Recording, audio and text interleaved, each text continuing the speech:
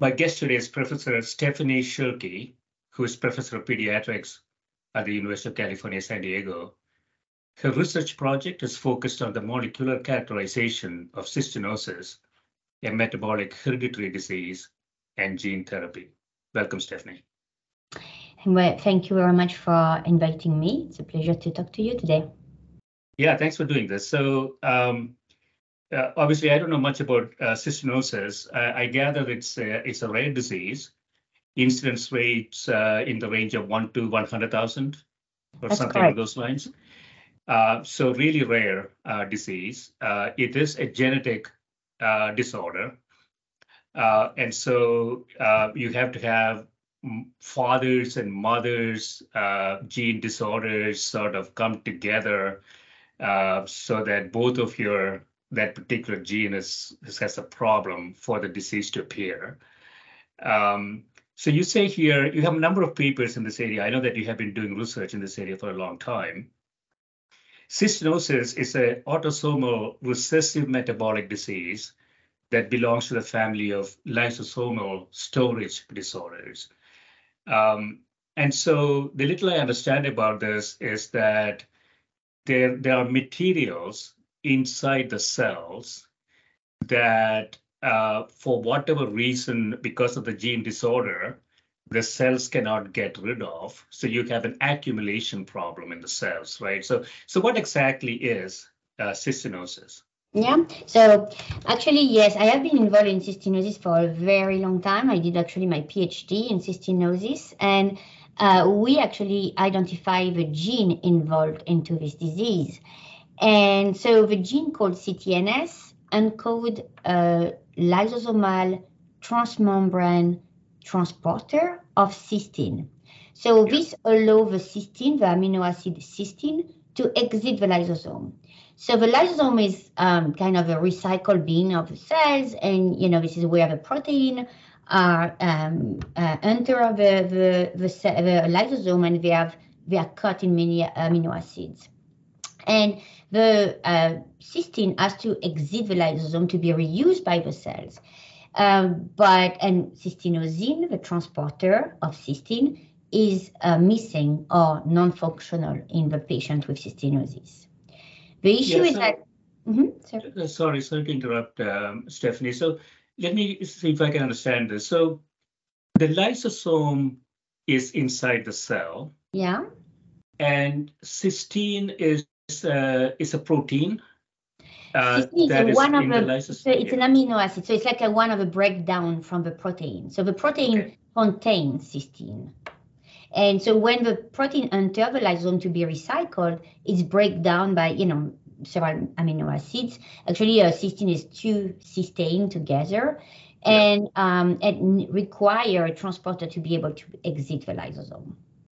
So the cell is, if I understand this, purely from a mechanical perspective, the lysosome is sort of a manufacturer of cysteine. And in a normal cell, there is a transport mechanism. It can take that out and into the bloodstream. So I have 2 questions. Why do we need? Why does the body need cysteine? What is the function? So cysteine is part of a protein. So every protein in our body requires cysteine. So it's like arginine or any other amino acid. So it's required for the protein. Actually, cysteine is a 2 cysteine together, and when it's exit the lysosome, when it's going to the cytoplasm, it's break down into 2 cysteine, and it's reused by the cells to make proteins. So it's almost like a starting material in the pharmaceutical process. It's part of it's like a building block, that you need to make a house or something. But the issue is that CTNS is expressed in every single tissue in our body. So when in the patient who have a mutation in CTNS, so who have cystinosis, actually accumulate cysteine in all the organs. So the lysosome becomes dysfunctional, so the cells becomes dysfunctional and start to create the cysteine crystals in the lysosome that are characteristic of this building of cysteine storage. And eventually the cells die. So little by little, progressively, all the organs in the body fell in the patient with cystinosis. And so this starts by the kidney. So they are the first organ to be affected for cystinosis. It's not fully understood why it's the first organ, but it's so this start in infancy with dysfunctional kidney, and eventually the patient have end-stage renal failure and require kidney transplantation. But this patient also accumulates cystine crystals in the cornea, which leads to photophobia and eventually blindness. They also have endocrine dysfunction, myopathy, so muscle weakness that also lead to their death. They have neurological defect, etc. You name it. It's like this patient, unfortunately, have very profound organ defect and poor quality of life. Yeah, so it's a really bad disease in many ways. But going back to the mechanics of this, so in a normal cell, there is a transport mechanism. We call this here proton-driven cystine transporter. So in a normal cell, it can basically take it out of the lysosome and put that into the bloodstream. When you have this problem, you don't have that transporter. So essentially, things are getting accumulated, right, in the lysosome. Yeah. It just sits there. Yeah, and it doesn't take it into the bloodstream. It takes it from the lysosome to the cytoplasm, where it's reused for the cell homeostasis. And yes, because the transporter is missing, then the cystine is stuck within the lysosome and accumulate. Yeah, I can't even imagine what this situation. I mean, I know that there are multiple types of cystinosis. There's early onset, late onset, and like just ocular cystinosis. But if it is accumulating in the cells, that is not a sustainable process, is it? I mean, what happens? They get it crystallizes, and yes. What goes on? Yeah. Yeah. So the cystine that accumulate crystallizes. So that's why all the patients have this very characteristic accumulation of cystine crystals, which actually help for the diagnosis. Because if there is a suspicion of cystinosis, they usually try to see, have cystine crystals, for example, in the cornea, and see if they have crystals, then we can have a diagnosis of cystinosis.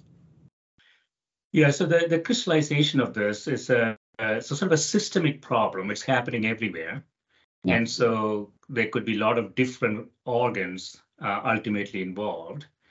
But there's a specific variety that affects the eye more than the other organs. So actually, it affects the kidney more than the other organs. But again, it's not completely understood why, the kidney are the first affected. And all the patients require kidney transplantation.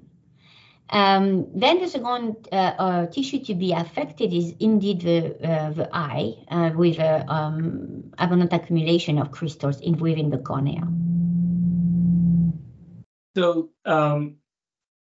So I know that, the uric acid, for instance, crystallizes and it gives people gout. But this is very different from that, right? This is a systemic, every cell is involved in this process, right? Yeah. It's very different. Actually, some people mistake this, cystinosis with uremia, but it's not the same thing at all. And the accumulation of crystals is inside the cells, and which make it very a critical disease, because with this accumulation, the cell die, and eventually the organ. So a lot of your focus has been gene therapy. So essentially, that transporter is missing. The ideal situation would be to replace a transporter on every cell. It's easier said than done, right? I mean, I don't even know how do you go about doing that.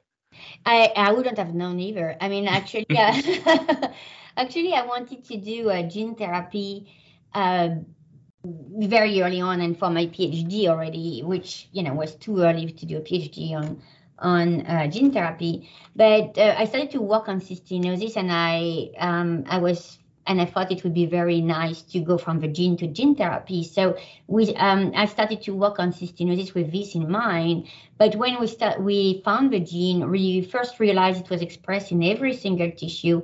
We second realized that it was a non-secreted protein with a transporter. That was the worst disease model to do gene therapy on. So yeah, I wouldn't have chosen this disease at all if I would have to go back. But actually, I'm glad I did, because after when I became a faculty and I knew the tools for gene therapy, I was already involved a lot with the family and the community with cystinosis, and it was now a personal fight that I really wanted to find a better treatment for these patients. So, of course, how do you bring a gene everywhere, especially when it's not secreted? So you really have to target the most cells possible. So that's why I turned to the ex vivo gene therapy in contrast to in vivo gene therapy. The in vivo gene therapy is that when you inject into the body a viral vector containing the missing gene. So, and most of the time you use adeno-associated virus. The issue with in vivo gene therapy is that you are very constrained with a dose, and it's impossible to target all the tissue with in vivo gene therapy. So, so that wouldn't be okay for this kind of disease where you have to really bring the healthy protein in most of the tissues. So I chose then to go to the ex vivo gene therapy, meaning that we are using the stem cells to that we gene correct or gene modify ex vivo before we put them back into the body. Yeah. And actually, there were two, the bone marrow stem cells that we have in our, all of us in our bone marrow, have really the ability to be able to target every single tissue in our body if we have any kind of injury. So I was thinking, maybe because in cystinosis patient, all the tissue are damaged. So we the cells might be able to engraft into this tissue.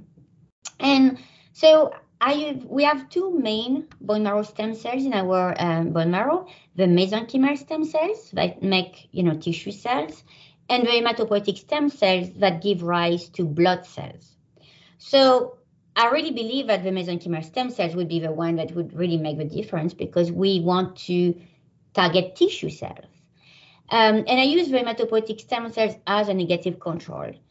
But against all odds, I realized that, so the mesenchymal stem cells had only transient beneficial effect, because now we know that they cannot engraft long-term in tissues. But unexpectedly, the hematopoietic stem cells had a very dramatic impact on the disease. So first, we found a lot of hematopoietic stem cell derived cells that engraft into all the organs. And we realized that it led to a dramatic decrease of the cystine content in all these organs and a long-term preservation of these tissues, of the kidney, the thyroid, the eye, etc. So that was a very amazing and unexpected results. And again, because the protein is non-secreted. So what we realized there was that actually the hematopoietic stem cells, what they become is that they become, because they give rise to a lot of hematopoietic cells, the blood cells, but the monocytes in the blood cells have the ability to become macrophage into the organs or macroglia into the brain. And we realize that the macrophages, because they become resident macrophage, so they engraft long-term into the tissues, they have the ability to transfer the lysosome via tunneling nanotubes. So the tunneling nanotubes are this long tubular protrusion that can make a bridge between cells, so connection, and deliver the lysosome carrying the cystinosin protein in this case. So that was a kind of a novel mechanism of action to explain how hematopoietic stem cells could rescue disease like cystinosis. And so this is what the innovation of my lab. So I don't quite understand it, Stephanie. So in some sense, you need some sort of a messenger to remedy the issue in almost every cell in the body. And stem cells, some type of stem cells appear to do that in this case. But is that a sort of a platform technology in the sense that if there's a systemic genetic disorder, could you use the same idea for others, for other diseases? You are completely right. So now what happened is because we use hematopoietic stem cells in disease that was not thought to be able to work, we were able to make intellectual property on that kind of disease. And so it was like the lysosomal disease due to a transmembrane lysosomal protein. And so we were able to show that this works also in another lysosomal disease called Danon disease with my collaborator, Eric Adler. He works on this disease for many years. He's a cardiologist. And actually, the patient with Danon require a heart transplant.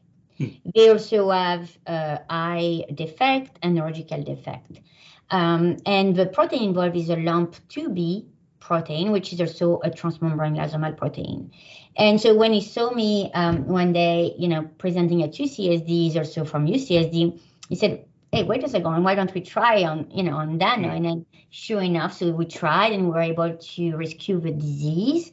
And we did the same thing then for cystinosis. So we developed the ex vivo gene therapy approach. And we also now starting the safety study for one day starting a clinical trial for Danon.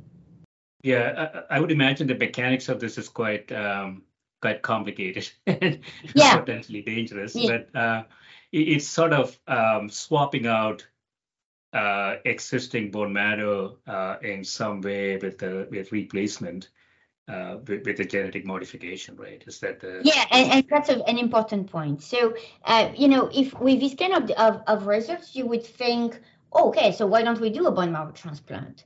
Actually, a bone marrow transplant, when you take stem cells from a donor, a foreign donor, there are high risk of mortality and morbidity associated with that, more than 20% of risk because of this graft versus host disease. You are putting cells that are not yours, so oftentimes they, will react against your body and you can die from that. Actually, one patient who was 16 years old has been transplanted with allo transplant, so using foreign hematopoietic stem cells in Belgium based on our work. And unfortunately, the patient died from these processes. They still saw, benefits from the transplanted hematopoietic stem cells for cystinosis disease, but the patient died from graft versus host disease. So it is very important to understand that you cannot do bone marrow transplant in any patient. It's very risky. So what we have to do, and what is much safer to do, is to actually take the patient's own bone marrow stem cells and hematopoietic stem cells and to gene modify them or gene correct them ex vivo, and then we can transplant them back by doing a bone marrow transplant. So this requires a short-term myeloablation, so using a short-term chemotherapy to remove the patient's own bone marrow stem cells, so this makes space into their bone marrow. And then when we infuse the gene-modified hematopoietic stem cells, they will go to the bone marrow by themselves, reside there, multiply there, and for the rest of the life of a patient. So now we have a reservoir of healthy cells for the rest of the life of a patient. And as we've shown is that when it's required because of tissue damage, they will travel to the tissue, engraft, and provide the healthy protein to the disease cells. So that's kind of a really self-regulated one-time treatment that is very powerful, actually. So there's no rejection risk if you do and that. there is no rejection risk, except if for any reason the patient or the body can react against the new protein that you are adding. So there are also safety studies that you always have to verify, but it's more rare. But you always have to verify that. But in the case of cystinosis, for instance, there is no issue on immune reaction against the cystinosin protein for patients who don't have it. But there is no risk of rejection from the stem cells themselves. Yeah, so if I understand this correctly, Stephanie, so you take part of the bone marrow of the patient and you modify it with the vector, and you don't take all of it, right? You take some bits of it and then you grow it. Do you grow? Yeah. So what we do exactly is that we mobilize the hematopoietic stem cells. So we call that the CD34 hematopoietic stem cells. So it's the hematopoietic stem and progenitor cells. So we use so we first mobilize them in the bloodstream, and we do what we call an apheresis. So it's a machine that will take the white blood cells and send back the red blood cells into your blood, so that you can take much more. And from this apheresis bag, we isolate the CD34 hematopoietic stem cells. So this has to be done in what we call a good manufacturing practice facility. And so this for cystinosis, it was done at the GMP facility at UCLA, directed by Donald Cohn. And this is where the gene modification of the cells were done before and after characterized, make sure they are safe to transplant, and then they were able to be transplanted and reinfused into the patients. Reinfused in the patient. So the chemotherapy aspect of this is essentially removing what is there by chemotherapy? Yes, it's to remove your own bone marrow stem cells. Yeah. So like that, the one that have not been gene corrected, they will be removed. It has to be, otherwise the new stem cells are not engrafting into the bone marrow. Right. Yeah, I mean, it's a big process. And in the middle, the patient is at risk from almost the immune system, I would imagine, is sleeping. Yeah, I mean, we completely replace. So, I mean, so the risk after, after this kind of bone marrow transplant, the patient has to stay at least 3 to 4 weeks in the hospital, because there is the risk that exists is that they are more prone to get infection and do not have their immune cells to fight it. So they have to be in a secure place, in the hospital, to where, but bone marrow transplant is happening every day, for many disorders, like, cancer, etc. So, people are used to doing that as in a very safe environment. Yeah. I mean, there are no options, it sounds to me. I know there's a chemical agent that is more symptomatic, isn't it? I mean, it's not a cure. So what are you doing? The chemotherapy? Yeah, what is it called? There is a medicine that's used for the disease, right? A chemical agent. Oh, sorry. Yeah. So the drug that currently exists for cystinosis is called cysteamine, and it's a chemical that enters the lysosome and is able to break down the cysteine, and so after the cysteine is able to exit the lysosome. But it's just delay the progression of the disease. So it's very important, because before the patients were dying very early from the disease. Now they can live until young adult. But still, they still develop the complication. They still have a poor quality of life. But with this drug, they are really able to live longer. But clearly, it's a need of better treatment. And, that's the reality for most of the genetic disorder. Very often, they lead to profound tissue damage and poor quality of life. And most of the treatment cannot be addressed by a regular medication. And this is when why I think, gene therapy is really the future of medicine for this kind of disorder. And we see that more and more now because before it was considered science fiction. Now we have more and more FDA-approved gene therapy product for genetic disorder. And we see a very dramatic impact of this gene therapy product compared to regular treatment. Yeah, we don't know anything about this, Stephanie. So I was wondering if it is purely genetic disorder, why are we seeing late onset of the disease? Shouldn't everything be early? No, that's a very good question. So there are different kind of mutation in the case of cystinosis that we can find in the cystinosis gene. And we have done, so during my PhD, we have done some functional assays that determine the impact of a mutation in the protein. And what we've shown is that in the infantile form of a disease, most of the mutation lead to the non-functional protein, where there is no transport of cysteine at all. In the later form of a disease, we can measure some residual transport of cysteine. And so that's why the phenotype is less important. Yeah, so I get the mutations that we're seeing. I don't remember the name of the CNT something. What was the CTNS? Which one? The gene? CTNS? Yeah. Yes. Yeah. And so I guess there's a gradation there in terms of, so it's not a pure case, is it? I mean, so you could have some small amounts of transportation going on, yes. Even though you have the mutation. So for example, in the juvenile form, we have seen some residual transport.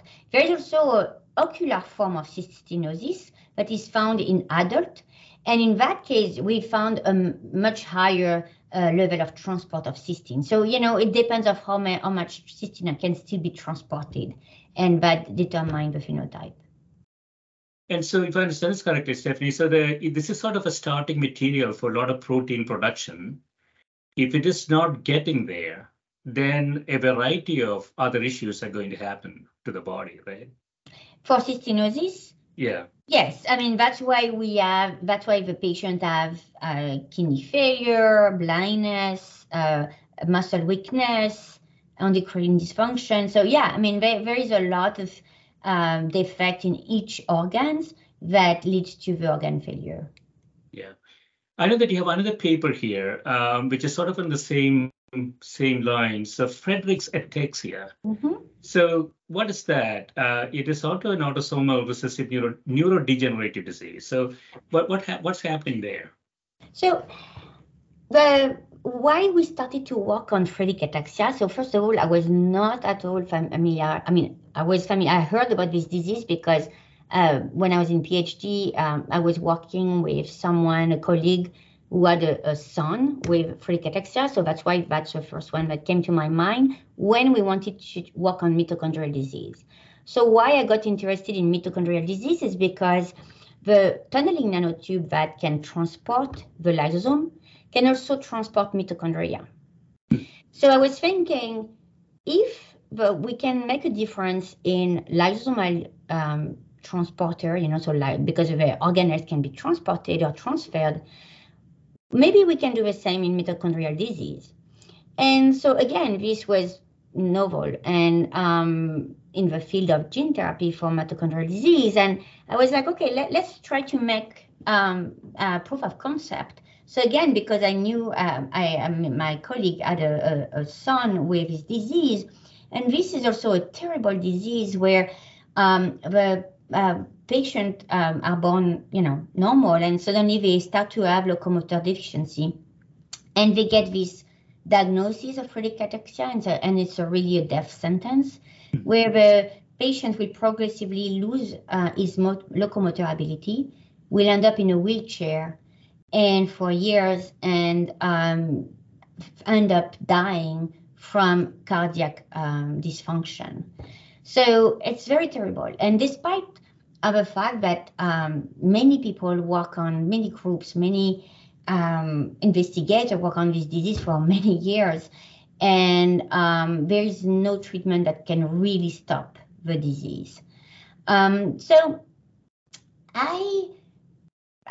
instead of going after the neurons or, trying because it's neurodegenerative, everybody thinks, okay, we have to fix the neurons.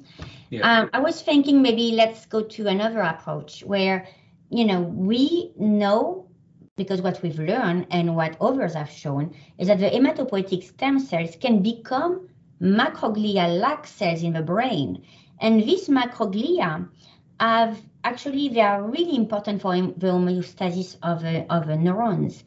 And they are able to transfer a lot of things, to neurons. So I was thinking maybe they can also transfer the missing protein here. So we did the proof of concept in the mice with Friedreich ataxia, and it was really like a dramatic impact. I mean, I always remember when I was with my postdoc and we went for the first time testing the mice with, you put the mice in some behavior testing, some machine that can, you can see how they react. And we could tell which one had received the wild-type hematopoietic stem cells as opposed to the one that received the disease cells. It is really black and white. I mean, it was really a huge impact. And it was really amazing moment. And so we knew it was working, but after we're like, okay, now we have to understand why. And actually, the primary defect is the death of neurons in the dorsal root ganglia, which I didn't even know where it was at the time. So we had to learn. After which we realized is that actually, the hematopoietic stem cells were becoming macroglia-like cells in the CNS dorsal root ganglia, and they were able to transfer the frataxin protein to the neurons and to prevent the neuronal death. And so that was very important findings. And so we took the disease from a completely another angle. And now we have received, found from the CIRM, California Institute of Regenerative Medicine, and FARA, the advocacy group, to really move forward this treatment to a clinical trial. So we are now at the stage of safety studies. So we are really making great progress. We will have our first interaction with the FDA early next month to know exactly what is required to get to a clinical trial. So we are very excited by this work too. Yeah, so from a layman's perspective, Stephanie, I'm thinking this appears to be sort of a very broad application. If I understand this correctly, you take some type of stem cells, you modify them, and you modify them in such a way that it has a systemic effect on the body. And there could be many diseases that this could influence. You have another paper here in Alzheimer's disease, which is a little different. You say here stem and progenitor cell transportation leads to complete preservation of neurocognitive performance and partial preservation of blood-brain barrier integrity. So what is the concept here in Alzheimer's? So again, from cystinosis, a rare disease, we went to Friedreich ataxia, another rare disease, but less rare than cystinosis. And we learned so much from cystinosis with the mechanism of action that we were able to apply that to Friedreich ataxia. From Friedreich ataxia, we learned the power of hematopoietic stem cells, and others have shown that also for metachromatic leukodystrophy, adrenoleukodystrophy. So we know, and we are in clinical trials, so we know this is translatable to human. So in Alzheimer, it's like the cause of Alzheimer is still not really well understood. Some people say that it's because of the plaque accumulation. Some people say it's because of a blood-brain barrier. Some people, everybody has their own hypothesis. But some people were saying that the macroglia cells, actually, that their neuroinflammation macroglia cells might be involved in the pathogenesis and the neurodegeneration. So we're thinking if this is true, then if we use healthy hematopoietic stem cells, maybe we can stop the progression of Alzheimer's. So that was the rationale behind this work. So again, we tested that in the mice. We tested the mice into this, behavioral testing, and again, the results was really beyond our expectation when we could completely rescue the memory function or preserve the neurocognitive function of the mice with the memory, the sense of danger, etc., was completely preserved in these mice.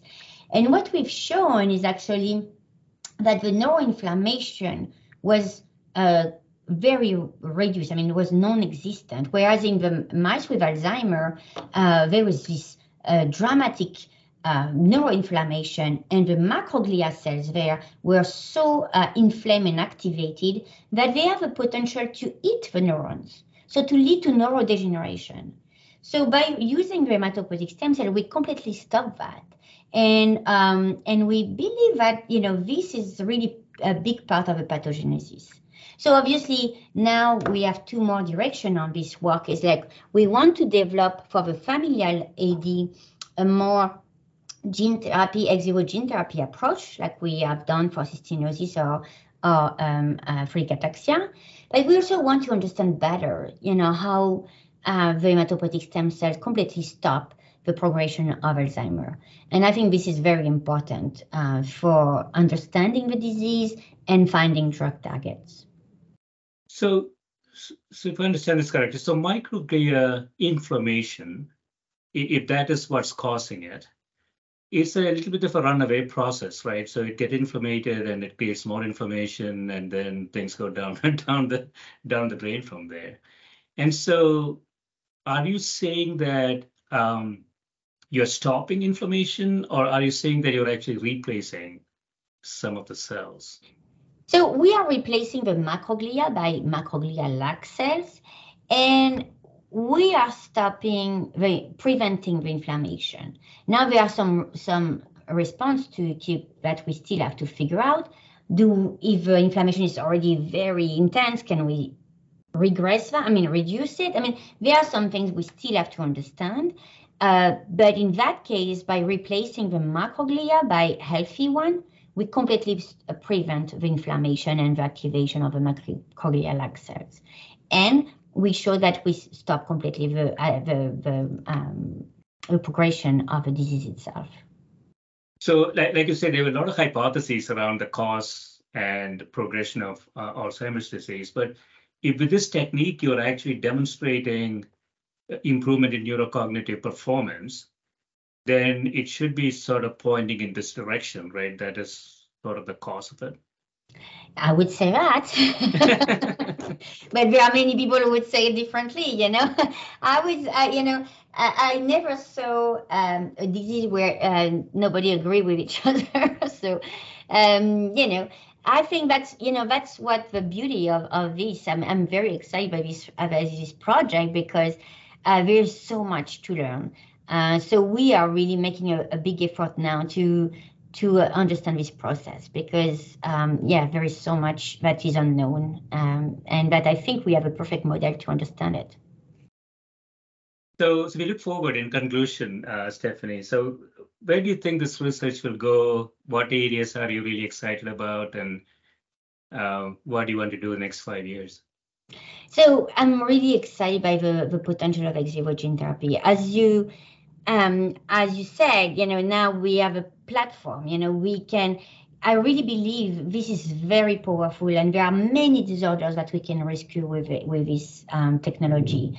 So this is what I really want to develop. But I also want to develop gene therapy in general. I also have some project when it's in vivo gene therapy, but for some, very specific tissues. I'm happy to see how gene therapy now is considered as part of medicine. I have a course on gene therapy and I remember that I started that 6 years ago, and I had only one.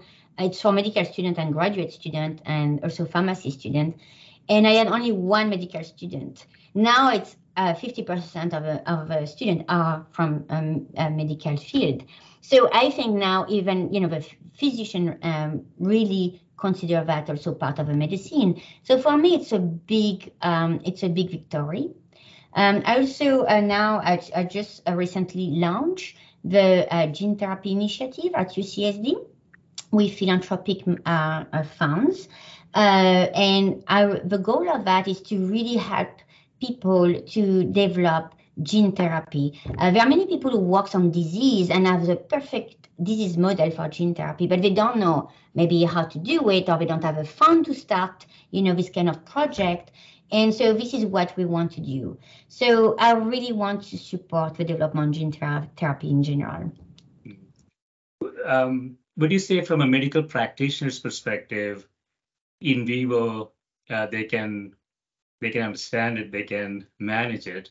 Ex vivo is a process, isn't it? I mean, it's a business. We can manage both. I mean, yeah. So there are many clinical trials with in vivo gene therapy and many examples, but ex vivo too. For example, so for cystinosis, we developed that here, and all the physicians got on board, and they are doing a great job. But there are many other examples, as I said, metachromatic leukodystrophy, adrenal leukodystrophy, sickle cell disease, beta thalassemia. I mean, there are many of them.